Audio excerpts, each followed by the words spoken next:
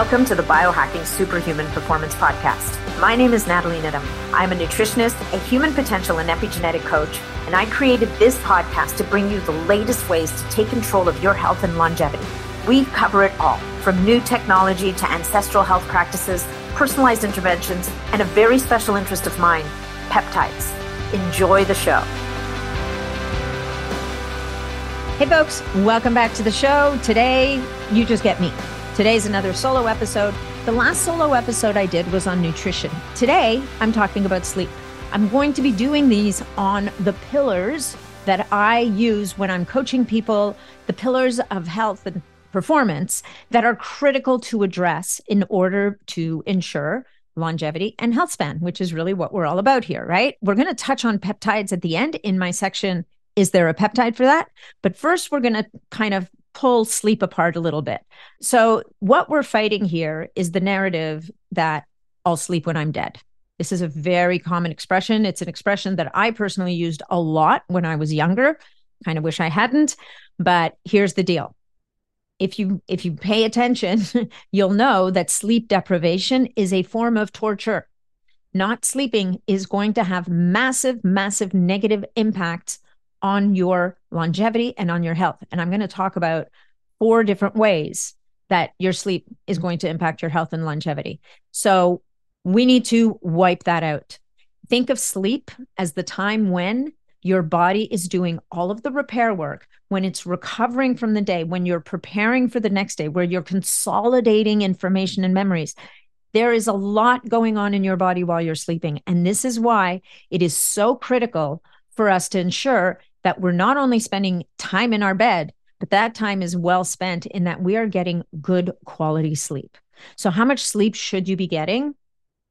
That's a tough question to answer. Depending on what you're reading and where you're looking, anywhere from 6.5 to 8 hours is the sweet spot for sleep. And different people are going to have different needs. I suspect part of it has to do with your genetics, but another part of it also has to do with the quality of sleep that you're getting.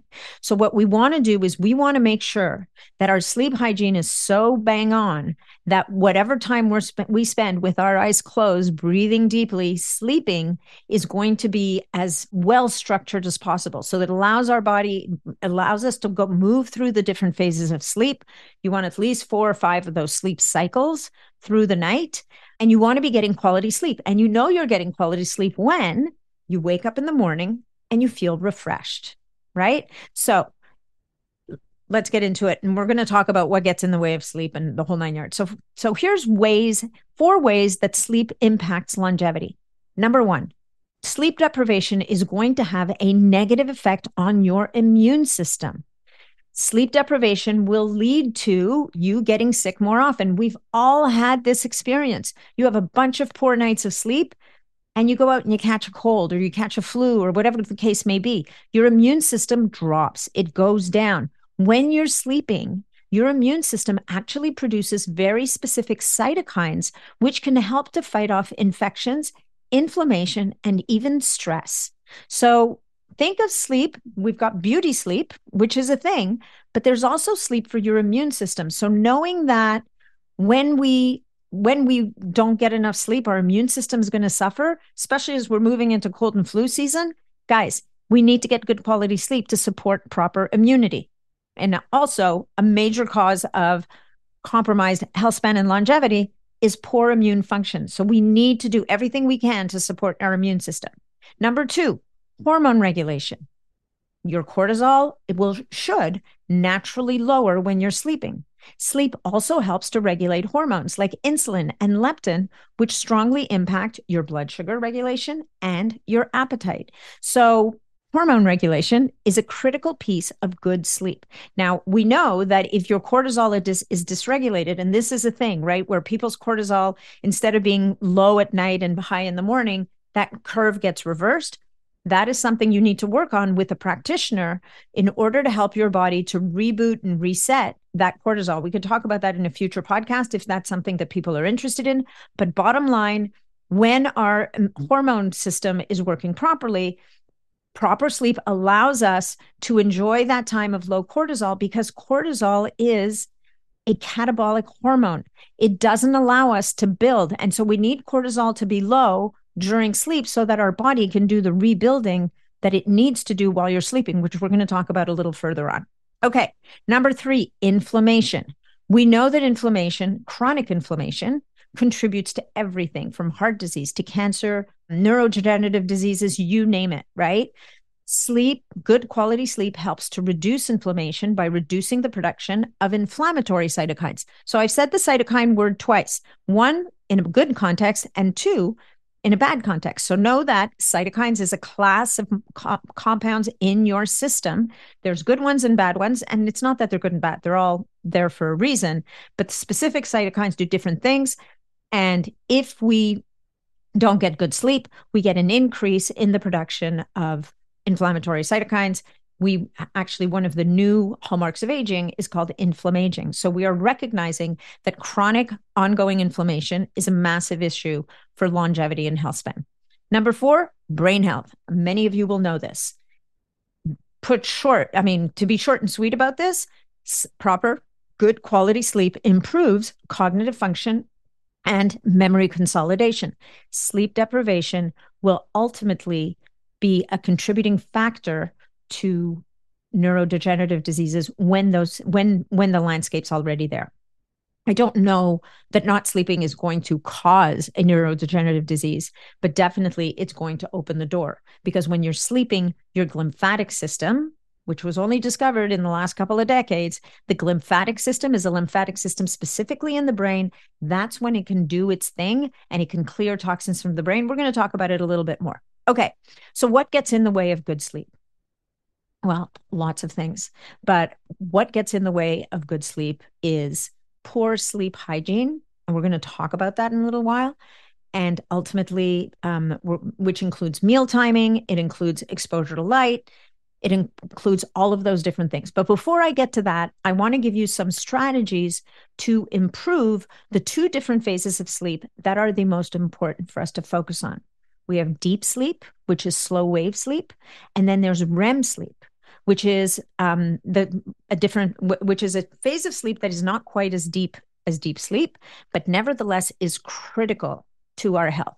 So here's ways to improve your deep slow wave sleep. And what happens, when you're in deep slow wave sleep? Your heart rate drops, your body temperature drops, your respiratory rate drops. And this typically happens at the beginning of the night. It's at the beginning of your sleep, right? So if you track your sleep, you will have noticed that you get better and more deep sleep if you go to bed earlier. Then when I was in school, we used to talk about how every hour before midnight that you get to sleep is worth 2 hours after midnight. And I don't know if that's actually true, but what I can tell you is that when I personally go to bed, whether it's at 10, 10:30, 11 o'clock at night, I will always see that I get better deep sleep metrics than when I go to bed after midnight. So, and I have night owl tendencies because I'm busy and I've got lots going on. And it is a constant discipline for me to make sure that I go to bed at least by 11 o'clock at night, because I know that if I do that, I'm going to get more deep sleep. Really important. So what happens during deep sleep? Amazing things. Your body releases growth hormone. And why is that important? Because when you release growth hormone is when your body repairs and you recover from your day. So it is super important for physical recovery, for your body, that you get deep sleep. And so how do we improve our deep sleep? What are the things that are part of your sleep stack that are really critical for good deep sleep? A dark, quiet bedroom. Allowing your body temperature to lower. And that means you need to keep that room cool. I personally I'll talk about my hacks later, but whatever it takes to allow your body temperature to drop is what you're going to need to do. So hopefully you can either turn on the air conditioning or lower the heat in your house so that you hit around 68 degrees. And to a lot of people, that's going to seem crazy, but trust me, you're better off with needing a duvet than you are to kind of trying to cool yourself off. This is going to be obvious to some and not so much to others. Avoid caffeine and alcohol before bed. And so I know that some of you are sitting, no. I mean, certainly the caffeine thing, everybody's like, duh. Some of you are convinced that you can have a double espresso before bed and go to sleep, unless you can show me metrics from an Oura Ring or another device that confirms this. I'm calling you out on it. It's possible, but it's unlikely. It's just what I'm going to say. As far as alcohol goes, a lot of you are sitting there going, and you're full of it, Nat. I have a few glasses of wine and I sleep like a log. Actually, what you're doing is passing out. Alcohol is going to make a mess of your sleep architecture. It's going to make a mess of those sleep cycles. So avoid alcohol. I would say avoid alcohol at night. I know you want to have your glass of wine before bed. If you can at least have it, maybe just one small glass of wine, not the 9 ounce, maybe the 6 ounce, at least 3 hours before sleep, and wash it down with a bunch of water. Maybe you can get away with that, but I'm telling you now that alcohol is not your friend when it comes to good quality restorative sleep. And finally, reduce blue light exposure. Now, I know that there's a study that came out recently disputing this whole idea of exposure to blue light disrupting sleep. I don't know. I'm not convinced, because I know that when I avoid blue light, I get better sleep. I know that when I wear my blue blockers, I get better sleep. I think there were probably some flaws in the study that they did. Or if nothing else, let's think about where blue light comes from. Most of the time, for most of us, it's coming from our screens. It's coming from your phone, your TV, your laptop, your tablet, whatever. No matter what, if you're looking at these things, you're stimulating your brain. You're thinking, God forbid, you're watching the news. That's a really bad idea. You're reading work stuff. You're scrolling through social media. All of these things are stimulating. All of these things are activating your nervous system. This is the last thing you want to do before you go to bed. You want to tone down your immune system. You want to make sure that you're allowing all systems to wind down so that you're ready to slide into sleep, right? Okay, so those are the tips for making sure, or for helping to optimize your deep sleep. Now let's talk about ways to improve REM sleep. So this is when your glymphatic system, we talked about this, I think earlier, kicks in to clear out toxins, and your brain basically does its house cleaning. So what's the glymphatic system? In case we haven't talked about it, it's a lymphatic system specifically that resides in your brain. And it's responsible for clearing out all the waste products and toxins from the day. If you don't get enough REM sleep, or you don't get good sleep or good quality sleep, the glymphatic system can't kick in, the maintenance can't be done, and you're stuck with those toxins the next day. So this is also during this phase of sleep that your brain creates new neural connections, which are essential for learning, problem solving, and critical thinking. Memory consolidation and emotional regulation also happens during REM sleep. So here's the thing, and this is for you people, if you're studying, if you're an adult, the paradox is teenagers, these guys, that age group is notorious for burning the candle at both ends. They go to bed really, really late, and then they're forced to get up really, really early in the morning to go to school. And they are compromising their ability to function well and to perform well at school. For those of us who are older, we're compromising our ability to maintain a healthy brain into old age. So sleep is critically important for your brain. It is, and you will notice after a few nights of lost sleep, you don't function as well. You don't make as good decisions. You can't think clearly. There's stats that show, there's research that shows that being completely sleep deprived, like just getting just a couple of hours sleep at night, if you go driving the next day, you may as well have had a bunch of drinks. You're almost as impaired. So super important to protect our REM sleep. How do we protect our REM sleep? Consistent sleep pattern. Now, it's easy for people to say, yeah, Monday to Friday, I can be in bed by 11. I have to get up at 7 o'clock in the morning. I'm good. But then on the weekend, what happens? On the weekend, we think we're making up for lost sleep by sleeping till 10 or 11 or God knows what time in the morning, because we're going to bed super late at night. Look, going to bed late at night is going to happen on the weekends. You're with friends, you're out, you're enjoying. But I will say this, if you can maintain as close to a normal sleep schedule as many nights a week as humanly possible, you are going to benefit from it. You're going to be able to, your body, it's like your body knows what to do. It's able to move through those different stages of sleep. You will get better sleep. And by the way, you probably know this, it is a myth that you can make up for lost sleep on the weekends and then start over again during the week. It actually doesn't work that way. Sleep is a little bit like what's an analogy? I used to sell outdoor advertising. And so we had specific inventory. And if you missed out on filling an inventory, let's say you didn't sell a billboard for 2 weeks in September, you never got that revenue back. It's the same thing with sleep. You never get it back, right? You may get more sleep, but it doesn't make up for the lost sleep earlier in the week. Reduce stress before bed. So this is about activating your parasympathetic nervous system and getting out of sympathetic mode, right? So there's many, many different ways of doing this. One of them might be a breathing exercise. So I like to keep it simple. I prefer not to use a screen right before bed. There are definitely there's some great tech out there that can help you to relax before bed. You're going to hear about one shortly if you haven't already. The Apollo wearable is something that can certainly help people's nervous system to calm down. There's a bunch of these different devices, but if you don't own one of those, there's things like breath work, right? Just a box breath, or inhaling for 4 counts, holding, and then exhaling for 8 counts. These things, I promise you, and I tell my clients this, you might even just be boring yourself to sleep. But here's the thing, that breath work allows your nervous system literally to reboot and recalibrate. You calm right down and you're able to slide into sleep. What's next? Movement, gentle stretching, foam rolling. These are things in subdued light. Just turn the lights low. I have a salt lamp in my room. I really also like the Swanwick light bulbs that don't emit blue light.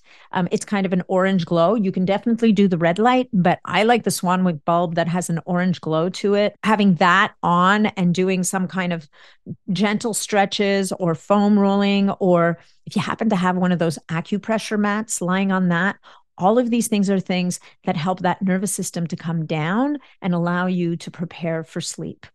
And of course, there's supplements. Supplements that specifically seem to help with REM sleep would be magnesium. And you guys all know that I'm a big fan of Bioptimizer's Magnesium Breakthrough. It really does wonders for my sleep. Things like glycine, and of course, melatonin. Now, melatonin is kind of hit and miss for some people. Remember, the melatonin is not going to make you sleep, but it may help you to stay asleep.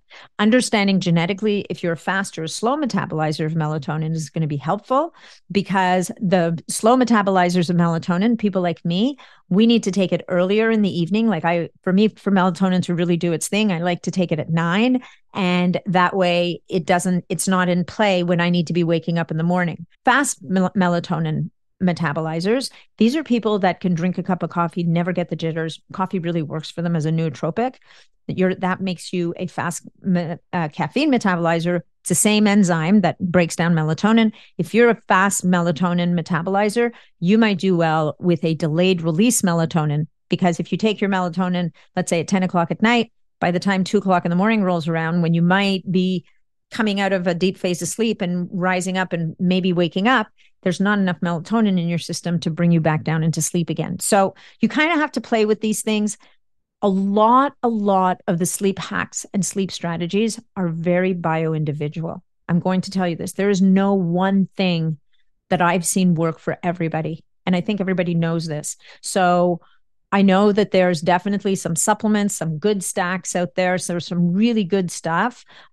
Transcriptions has a great formula called TroCalm. They have a new formula called, I think, I don't actually know what it's called, but it's going to be coming out in the next month or so. It focuses on GABA. That might be another really good one to help with sleep, but it's going to depend on what it is about you that's getting in the way of your sleep to see what's going to work for you. Hey guys, just a quick interruption to share with you something I've recently discovered, the Apollo wearable. It was developed by neuroscientists and physicians. It's a wearable that transforms how you feel through your sense of touch, giving you more energy, a brighter mood, deeper relaxation, and better flow. Through soothing, gentle waves of vibration called Apollo Vibes, the Apollo wearable helps your body to relax, reduces the feelings of stress, putting you into a state that allows you to have more control over how you want to feel. I love the Apollo wearable because I wear it either on the inside of my shirt or around my wrist or around my ankle. Nobody knows it's there I just program it with my phone. Imagine Apollo vibes that are like music that you can feel. Imagine a playlist of soothing vibrations like the beat of a song for your body to listen to. Higher vibrations help us to improve our energy and focus, while lower vibrations reduce stress and help you relax. Apollo is unlike any other fitness and health wearables because it doesn't just track your health biometrics, it also actively helps to improve your health by strengthening your nervous system. All you have to do is wear it and feel the vibes. In recent research, Apollo wearable users experienced up to an average of 40% less stress and feelings of anxiety, up to 19% more time in deep sleep, on average, up to 11% increase in HRV, and up to 25% more focus and concentration. If you'd like to give the Apollo wearable a try yourself, you can get $50 off by heading over to apolloneuro.com/Nat, and you $50 automatically applies, or just use code NAT50. And now let's get back to the episode. Let's talk a little bit about proper sleep hygiene. Okay. So a lot of people will tell you that the best night's sleep starts when you wake up in the morning. So that means light. So that means the first light that your eyes should see when you wake up in the morning is daylight outside. So if you're able to step out onto your balcony, step out onto a deck, step outside your door, take your dog out for an early morning pee, get out there and see the light. That is the best thing you can do for sleep, because that is what allows your brain to orient itself in the day and to say, oh, it's morning time. Shut down the melatonin and let's get ready for the day. And that allows your sleep cycle to start, because that's when it begins, so that you're going to have that sleep pressure that builds up later in the day. Next. Oh, actually, continuing on the right light at the right time, avoid wearing sunglasses all day long when you're outside, because those sunglasses stand between you and your brain and proper information from the light that tells your brain where it is in the daytime. So I actually haven't worn sunglasses except for extreme occasions if I'm driving into the sunset. I haven't worn sunglasses in years. It saved me $1 million. I will wear my blue blockers in the evening, which we'll talk about in a bit. But I don't typically wear sunglasses during the day. If you need sunglasses because you're very sensitive to sunlight for whatever reason, just make sure you get out in the middle of the day and you do allow natural light to hit your eyes at some point during the day, and ideally sometime around sunset. Because once again, remember, this is information for your brain. Now, let's talk about how long it should take you to fall asleep. So how many of you say, I fall asleep before my head even hits the pillow, and wear this as a badge of honor, right? There's the I don't need to, I'll sleep when I'm dead badge of honor. And then there's the I fall asleep before I even hit the pillow. So the bad news is that if you fall asleep that fast, it's an indication that you're sleep deprived. It should take 5 to 15 minutes to fall asleep. So keep that in mind. This is the perfect time to be doing the breath work that we talked about before. It's doing that, inhaling for 4, hold for 7, exhale for 8. I can almost guarantee you, unless you've got a major sleep issue going on, it will help you to unwind and fall asleep. Next, meal timing. Meal timing is critically important to sleeping, right? In a perfect world, we wake up, and especially us women, we have protein within an hour of waking up. And I know a lot of people are sitting there going, but I need to intermittent fast, Nat. This doesn't work for me. I get it. I know that delaying your first meal is the easiest way to intermittent fast. I'm just a messenger here. Don't shoot the messenger. I'm going to tell you that the most optimal window for fasting actually is the end of the day through till the next morning. And unfortunately, that makes a mess of our dinner plans. And dinner really is where we, as a society, tend to gather with our family, with our friends. Try to do this at least a couple of days a week. See if you can either have a very light, very early dinner, or if you can skip dinner altogether and allow your body to have that, like have your last meal maybe at 4:00, maybe have a nice snack at 4:00, and then try, or 5:00 even, and then try not to eat again until the next morning. One thing is for sure is that eating a heavy meal is going to make a mess of your sleep. I can guarantee it. You may not think so, but I'm telling you now, it will make a mess of your sleep. Exercise timing. So exercise is a great way to improve your sleep. There's lots of research out there that shows that different types of exercise help different populations of people. But here's where it doesn't help. If it's within a couple of hours of going to bed, even 3 hours, if the type of exercise you're doing jacks up your cortisol, which most types of exercise do, you are fighting Mother Nature. Because Mother Nature, your body needs your cortisol to be low in order for you to be able to fall asleep. So whatever you can do to keep that exercise, let's say before 6 p.m., there's a lot of literature also that says that actually the optimal window for exercise is around 5 o'clock. I personally need to get my exercise first thing in the morning because otherwise I get too busy and I don't do it. So make it work for you. But I will say that avoiding intense exercise later in the evening is going to be really great for your sleep. One other thing I think is really important is investing in a good mattress. So a couple of years ago, those of you who've been listening to my podcast know that I invested in an Essentia mattress. It is an investment. I think there's a code. It's not even actually an affiliate code. It could save you $100, but the fact that it's saving you $100 gives you an indication that this mattress is an investment. It's the best investment I've ever made in my sleep. I'm not going to lie. Having said that, even if you can't afford the big Essentia mattress, if you've been sleeping on the same mattress for 20 years, I promise you it's time to change it. So do your research, do your homework, get the best mattress you can afford. Try to get a mattress that's made from non-toxic materials so that it doesn't turn into a negative for you. But definitely getting a good mattress and changing up your mattress at a certain point in time will do wonders for your sleep. Okay, measuring sleep. Okay, this is a bit of a hot topic, and there's two types of people in the world. There's people who are fascinated by the data and love collecting data on themselves, and sleep data is one of those things that they collect. I wear a Neura ring. I've worn a BioStrap at times. I sleep on a device that also measures my sleep. So I've got kind of different sources of data, and they believe me, they're different sources because they give me different numbers. So we've got people that love the data, and then we have people who get stressed by the data. So if you fall into category number 2 and you get stressed about the data and you can't get your head around the idea of release the judgment. This is not a judgment anymore. It's not about, did I get a great night's sleep? It's really about, can you observe what are the things that help you to get a better night's sleep?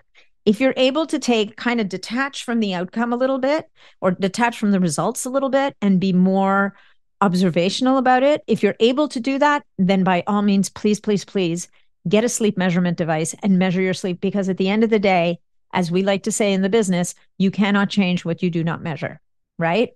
Plus, it'll give you an idea on different supplements, different sleep strategies we've already talked about. All of these things will contribute to, for you, maybe improving your sleep or not improving your sleep, but you're not going to know unless you look, okay? If you really can't, if you can't do it, if it stresses you out to measure your sleep, then try to keep a sleep diary, maybe. Try to keep a notebook and say, here are the things I did tonight before bed. Here's what my day looked like. And then when you wake up in the morning, try to rank your sleep. How do you feel? Do you feel refreshed? What's happening with your body? Do you feel recovered? And try to get subjective measurements of how good your sleep was. Another big indication, obviously, is do you need an alarm clock to wake up? I personally don't need an alarm clock to wake up. The only time I will use an alarm clock is if I'm flying, if I need to make a flight, or I have an early morning workout. Because if I don't use an alarm clock, then I will not get a good night's sleep because I'll be worried about not waking up in time, even though I would naturally most of the time wake up before my alarm. So if you don't happen to need an alarm clock, that is a good sign, as long as you're not waking up in a state of anxiety, which happens to all of us when we're particularly stressed and have a lot going on. But if you don't need an alarm clock in general to wake up, that's a reasonably good sign that you're doing a good job with your sleep. Okay, let's talk about some sleep hacks. So these are some of the things that I have found have really helped me with my sleep over the last number of years. So one thing is, I do have a mattress cooling device. I used to have, and actually I'm not going to name brands, right? So there's different brands out there. There's Uller, there's 8 Sleep, there's all these different brands. What I will say is that having a mattress cooling device, even though you might only be going down 1 or 2 degrees, does make a huge difference to your sleep because it takes the pressure off the air conditioning. It takes the pressure off freezing the whole house for you to sleep well. And it draws the heat away from your body in a very particular way. So if you can afford one of these things and you resonate with it, I would say it's a pretty good investment. Some of them will even give you sleep metrics in the morning. I think both the Doc Pro and the 8 Sleep will do that. They're actually quite interesting. So mattress cooling device is a good one. Another hack that I've used over the last little while that's made a massive difference for me, and you're going to laugh, are noise canceling headphones. Now, I am not a pretty picture when I'm sleeping.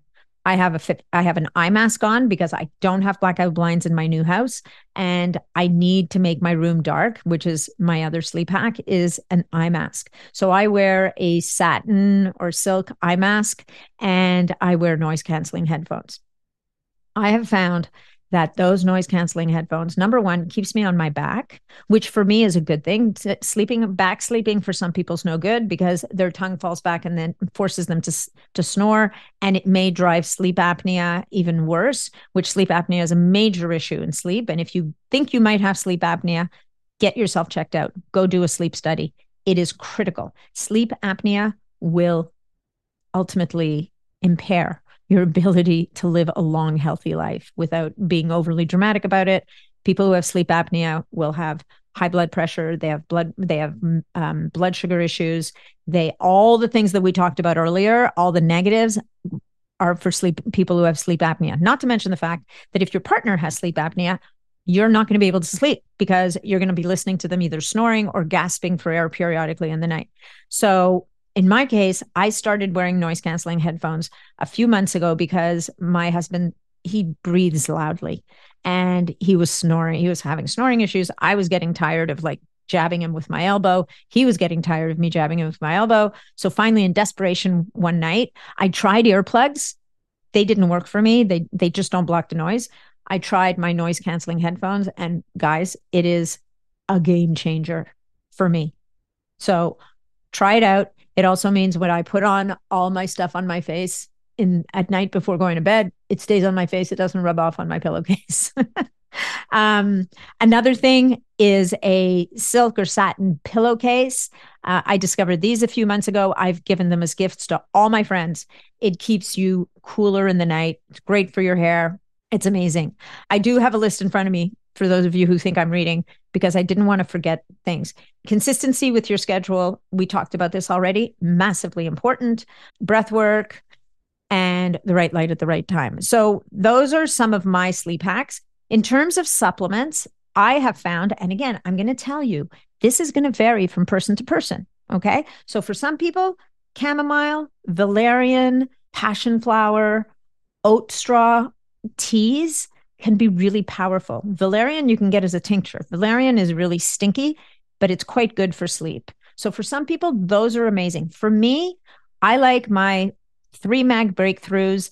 I will make myself I will almost always be taking the original formula of Primadine, because spermidine is really actually great for deep sleep. And those of you who follow me know that I will sometimes make myself a little sleep cocktail. I will take maybe this much milk, or if you don't drink milk, I will have yogurt, or you can use a coconut yogurt, whatever you use. It's just a couple of tablespoons. It's very little. And I'll stir it up with the spermidine, like the natural food grade derived spermidine. I'll put spermidine in there. I'll put in 5 milligrams of glycine, which is amazing for sleep. I'll throw in some cinnamon. I'll stir it up. And, 2 tablespoons of yogurt's not a lot. So you got to smush it around. And then I eat that. And I find if I do that about a half an hour before bed, it's amazing for my sleep. Okay, so those are my sleep cocktails, my sleep snacks before bed. There's also a great sleep snack by, who else has?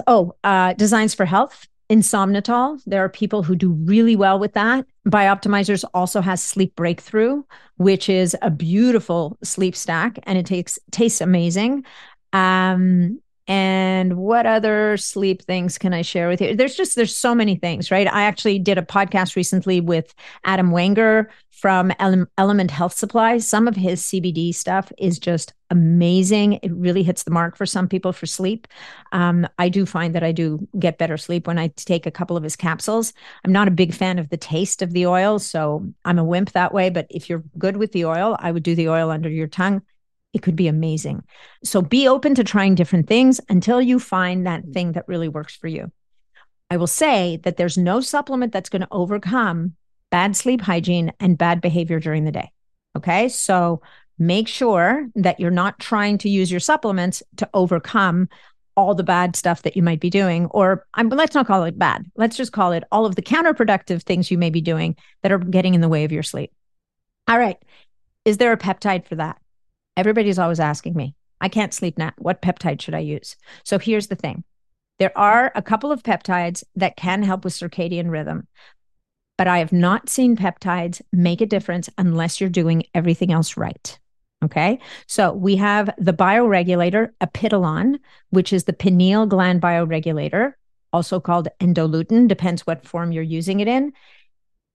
One of its hallmarks is it normalizes your own melatonin production and it helps to regulate circadian rhythm. So doing a couple of cycles of apiteolon a couple of times a year can be a little bit of a reset for you.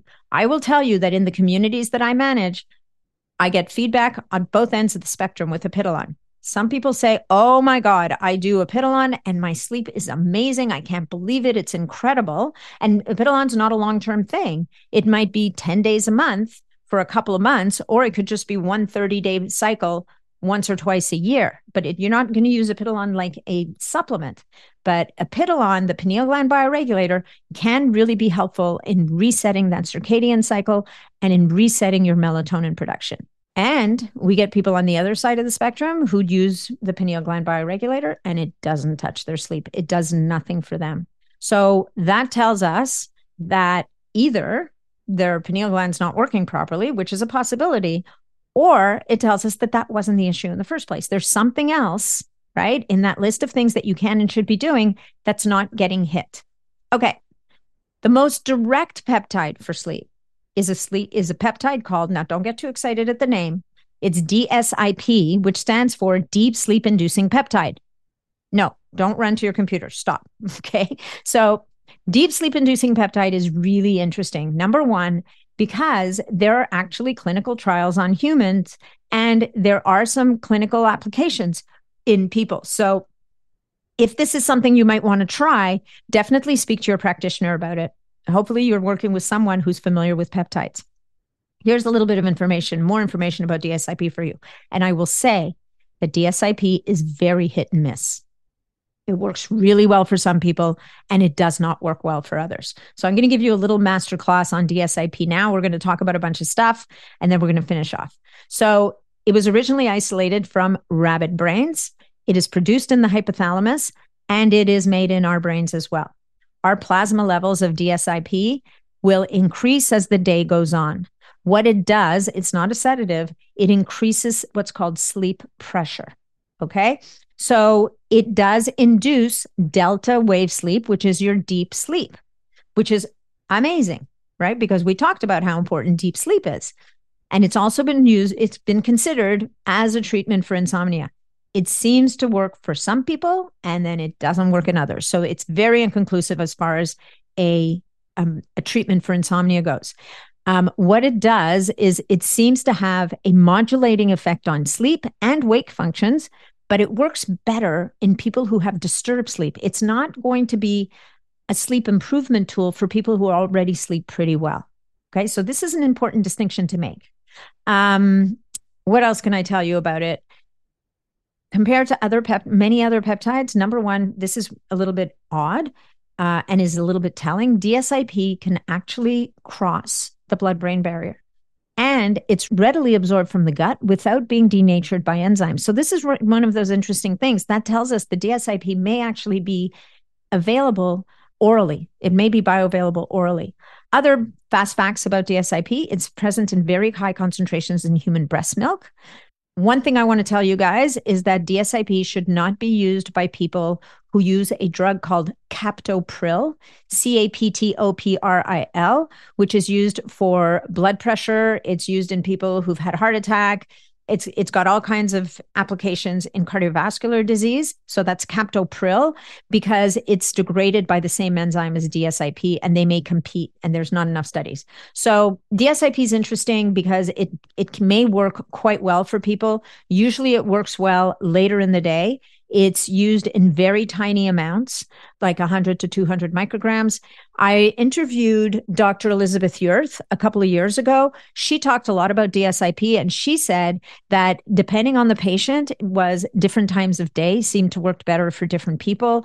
So it's one of those peptides that's, I don't think we fully get why it works in some people and not in others, but it does seem to work well for some people. So it might be something to try, but only after you've addressed all those other factors that we talked about, all the sleep hygiene. The last peptide category that seems to show benefit for sleep are some of the growth hormone secretagogues, in particular sermorelin, because it actually does have a direct impact on sleep. And possibly also it promotes that growth hormone release, which is synergistic with sleep. But again, these are this is the growth hormone secretagogues in particular are not cleared for human use yet. They are not FDA approved. So these peptides, while there are biohackers out there playing with them and using them and finding that they may be helpful for sleep, we are also finding that in some people, there's a paradox, doesn't help. And that happens also with DSIP. Okay, so this is basically my sleep podcast for you.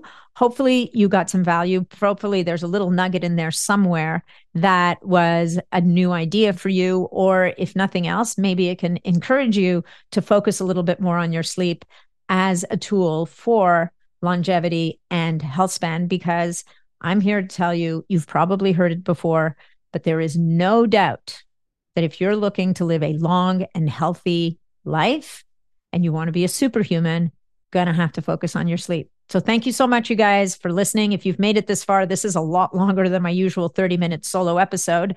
But if you've made it this far, thank you for sticking with me. I have podcasts on a lot of the things that I've talked about here. Definitely reach out to me, preferably through my website, if you're looking, or on Instagram. I'm on Instagram a lot, at Natalie Nidham. And also, you might want to think about joining my private membership community on Mighty Networks. It's a smaller community, but I do live Q&As in there. I get experts coming in doing regular live Q&As with people. We do some really cool experiments, and generally we have a good time. It's, like I said, it's much smaller, but it's much more intimate, if you will, and a lot calmer than the Facebook group. Well, we'll see what happens with the Facebook group. Last but not least, if you got value from this episode, I would love it if you would share it with your friends, your network, and your family, anybody else you know who would get value from this episode. And finally, if you are inspired to do so, I would invite you to leave a review on whatever platform you're listening to this podcast, because that's how we get to rank up. That's how more people find us. And that is ultimately how I'm able to get you better guests, more amazing guests. I don't know, you can get better guests. I mean, the guests we've had lately and over the last 3 years have been amazing. I'm so grateful to every single person who's taken time to talk to me and be featured on this podcast. But definitely it allows us to bring you more and more amazing guests to share their wisdom with you. So thank you so much. Make sure to keep in touch and have an amazing day, night, whatever it is, wherever you are in your day. Take care. Thanks so much for joining me on this episode of the Biohacking Superhuman Performance Podcast. If you enjoyed the show, please remember to leave us a 5-star review on iTunes, because that's what helps us to be heard and to be seen. If you'd like to connect with me directly, or if you'd like to leave any comments, or if you have any questions about this episode, please reach out to me directly through my website, natnidham.com. And of course, if you're not already a member of the Biohacking Superhuman Performance community on Facebook, that's where you'll find me every day. It's a short application.